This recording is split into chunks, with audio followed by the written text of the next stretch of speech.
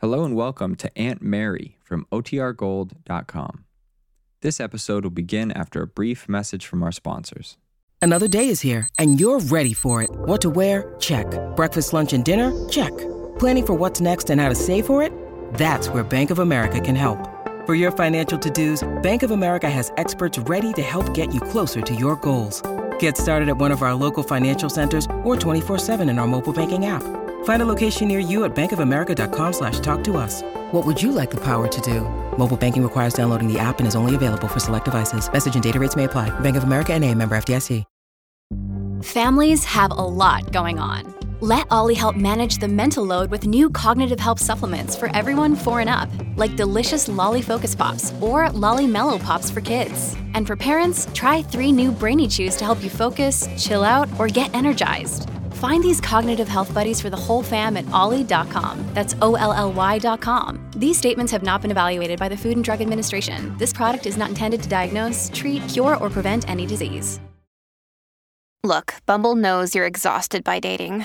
All the, must not take yourself too seriously, and 6'1" since that matters, and what do I even say other than, hey? Well, that's why they're introducing an all-new Bumble, with exciting features to make compatibility easier, starting the chat better, and dating safer. They've changed, so you don't have to. Download the new Bumble now. Now for our story. Kit Calvert hurried out of the courtroom in Huntsville where her ex-husband, Bill Meade, was suing for custody of the child Kit had taken from Lisa Fenner. Bill believed the baby was his own son. But now, Lisa was in the courtroom, had arrived with Aunt Mary and gone into conference with Judge Willoughby and Bill's attorney. Kit knew very well what would happen next, and she didn't intend to be present when the blow fell. She glanced quickly over her shoulder as she got into her green Lincoln Roadster. No one had seen her. A moment later, she roared out of town on the road to Wakefield. But though she tried to escape the scene which must be taking place back in the courtroom, it was impossible. Her mind churned with chaotic, incoherent thoughts. The road began to blur. She almost missed a sharp turn. Frightened, she pulled off to one side, her head drooping over the steering wheel. I've got to think. Decide what to do. Oh, I can't. I keep seeing Lisa's face. Kit, isn't that your little friend, Lisa Fenner? Yes, Jessie, it's Lisa. It's Lisa Fenner. It's Lisa, Jessie. Yes, it's Lisa. It's Lisa. Go ahead, Lisa. Tell them. Tell them that I took your baby. Tell them why, too. You took mine, didn't you? Well, didn't you? Oh, no, that's a lie. It wasn't Lisa's fault you lost your baby. That's what you told her, but you know it isn't so. You don't have to lie to yourself, Kit. Doesn't matter now anyway. Doesn't matter at all. You didn't want that child, really. Not when you found out about Bill, that it didn't make any difference. He never loved you. Not even in the beginning. You knew that. Nobody ever loved you. Dad, I hate him. When I was little, he didn't want me. He wanted a son. With Dad, I gave you a grandson, didn't I? But we couldn't hang on to him, could we? They're taking him away. Dad, what'll he do? He'll kill me. I'm afraid of him. When he finds out what a fool he's been. Oh, I'd like to see his face, though. I'd like to see all their faces. Bill goggling. Won't he be surprised? Oh, you thought you were a father. Well, the joke's on you, my friend. The joke's on you. There'll be a 15-minute recess.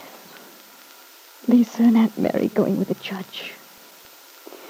Well, go ahead, Lisa. Go on. Tell them the whole story. Cry for them, Lisa. Cry as you did when you came to see me. Please, Kit. My baby. Oh, let me have him, Kit, please. He's all I have now. I love him. But, Lisa, you made a bargain. After all, Lisa, you were responsible for my losing my own child. Surely you won't deny that. No. It was my fault, Kit. It was my fault. Please.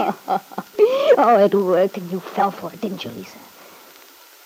Oh, but now you're getting back at me. You're having your day now. Peggy. Lisa got there just in time and saved you. Lucky little Peggy. Little innocent. Comfort Bill, Peggy. Poor Bill. That's right. Put your hand on his head. Hold him to you. He's yours now. You can give him a child, one of his own. He's always loved you. Even in the beginning. But I got him. He didn't know what was the matter. The love he had was for you. But I stole it for a while. Until he found out. Well, they all know by now. Aunt Mary. Peggy. And Randy. All of them blaming me. Well, it's Dad's fault, everything. It's always been his fault. Beat down, control, destroy. That's been his way with things, with people, with me. With me. Destroy. I've got to get away. When Dad finds out, I'll get money in the bank. There's time. I'll clear out. You'll never find me. Go ahead, Dad. Look everywhere. You can't catch me. The laugh's on you this time, Dad. I made such a fool of you, didn't I? Well, the laugh's on you. On you.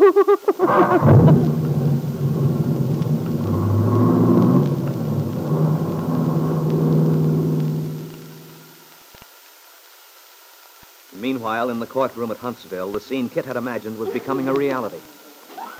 Lisa Fenner, on the stand, being questioned by Bill Meade's lawyer, Angus McKillop, has just broken down. Gosh, Lily, I feel sorry for that girl. She's under a terrific strain. Yeah. But why? Maybe I'm a dope, but I can't figure what this is all about. Neither can I, Randy. Exactly. Maybe Lisa knows something about Kit's background. Do you think that's it? Well, it could be. She did know Kit in California. But what has that to do with Bill Meade's baby? Don't ask me. It's funny, Randy. Now I come to think of it, Lisa's always been kind of touchy whenever Kit's name was mentioned. She has? How do you mean? Oh, I don't know. She didn't seem to want to talk about the Calverts. Almost acted as if she was scared. Scared? Yeah. Yeah. Somehow I always remember her as scared. I remember that night the old bridge fell through. I dragged her up in the bank. She kept saying she almost wished I hadn't. Oh, that doesn't surprise me too much. She was still in a very low frame of mind when I met her in Chicago. Come to think of it, she's never been happy since I knew her.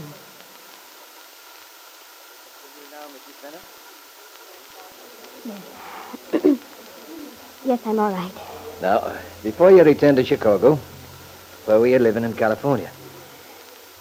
I was living at Malibu then, with Kit Calvert. She was going to have a baby. Go on, Mrs. Fenner. She offered to let me share her house. I see. And you accepted her offer? Yes. There was nothing else. I mean, I was quite alone, and it seemed the best thing to do. Did your husband know you were living in Southern California at that time? Oh, no. You see, he had left me several months before. That was in San Francisco, was it not? Yes. We'd been working at this nightclub, the Regency Room. We had quarreled. I see. What was your financial situation at this time, Mrs. Fenner? I didn't have any money at all. That's why I went there, to Southern California. This friend had offered... What friend was that? His name was Paul Cromwell. Was Mr. Cromwell in love with you? He had said he was. He had asked you to marry him, had he not? Yes, but... But what, Mrs. Fenner? Well, I learned that Paul was not in love with me. There was someone else. You mean there was another woman? Yes. What was this woman's name, please? It was Kit Calvert.